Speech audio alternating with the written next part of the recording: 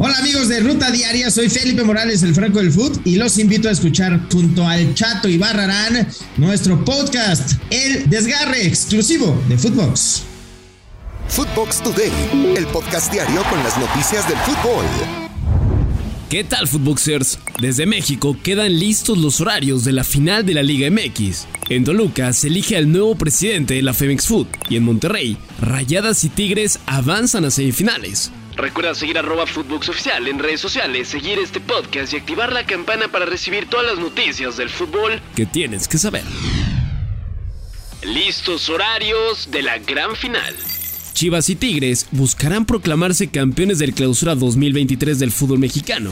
La ida será el jueves 25 de mayo a las 8 de la noche en el Estadio Universitario, mientras que el partido de vuelta será en el Estadio Akron el 28 de mayo a las 7:35 de la noche. Nuevo presi de la Federación. Juan Carlos La Bomba Rodríguez fue presentado como nuevo mandamás del fútbol mexicano, tomando el puesto de John de Luisa. Entre sus nuevas funciones será gestionar la creación de la Comisión Ejecutiva de Fútbol Mexicano, que será el ente rector que coordinará los esfuerzos de la Federación Mexicana y la Liga MX para transformación del fútbol. Posteriormente, Juan Carlos ocupará el cargo de comisionado para ser el responsable de nombrar al próximo presidente de la Federación Mexicana de cara al siguiente ciclo mundialista. Repechaje tipo NBA. El repechaje en la Liga MX se queda y será con otro formato. Entre los primeros cambios entran la reducción de 12 a 10 equipos clasificados.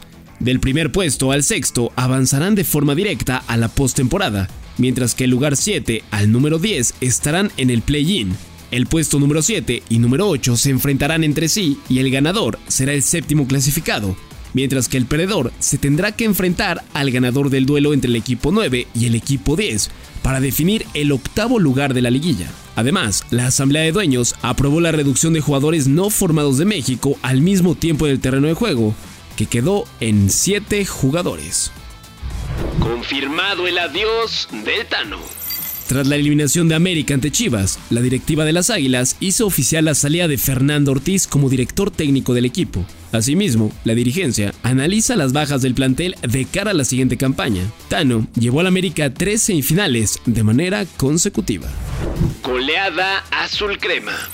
El equipo femenil sí está dando la cara por América y no tuvo problemas para avanzar a las semifinales al derrotar 5-1 a las Bravas de Juárez con anotaciones de Kiana Palacios, Alison González en un par de ocasiones, Andrea Pereira y Andrea Sánchez. El marcador global terminó 8-2.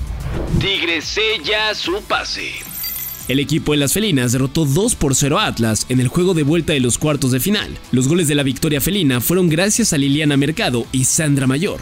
La clasificación de Tigres fue por marcador global de 7-0. Remontada histórica de Rayadas. Las regias vinieron de atrás y en los últimos minutos del partido lograron darle la vuelta a las Xolas de Tijuana por marcador de 6-1. Las visitantes se fueron al frente con gol de Mónica Alvarado, pero las locales respondieron con 2 tantos de Dani Solís, Rebeca Bernal, Desiree Monsiváis en un par de ocasiones y Ailín Avilés. De esta forma, Monterrey se va a medir a Pachuca en semifinales y Tigres hará lo propio con América. Punto para Ochoa en Italia.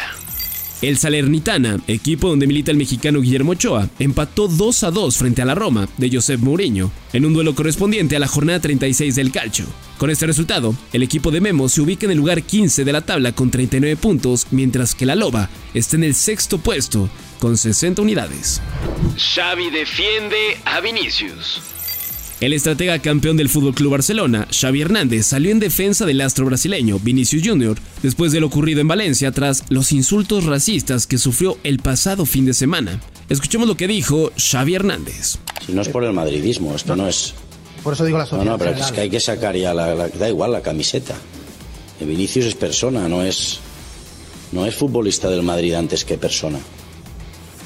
Es que hay que defender a cualquier futbolista, profesional, persona, por delante de los colores, da igual esto. Esto fue Footbox Today.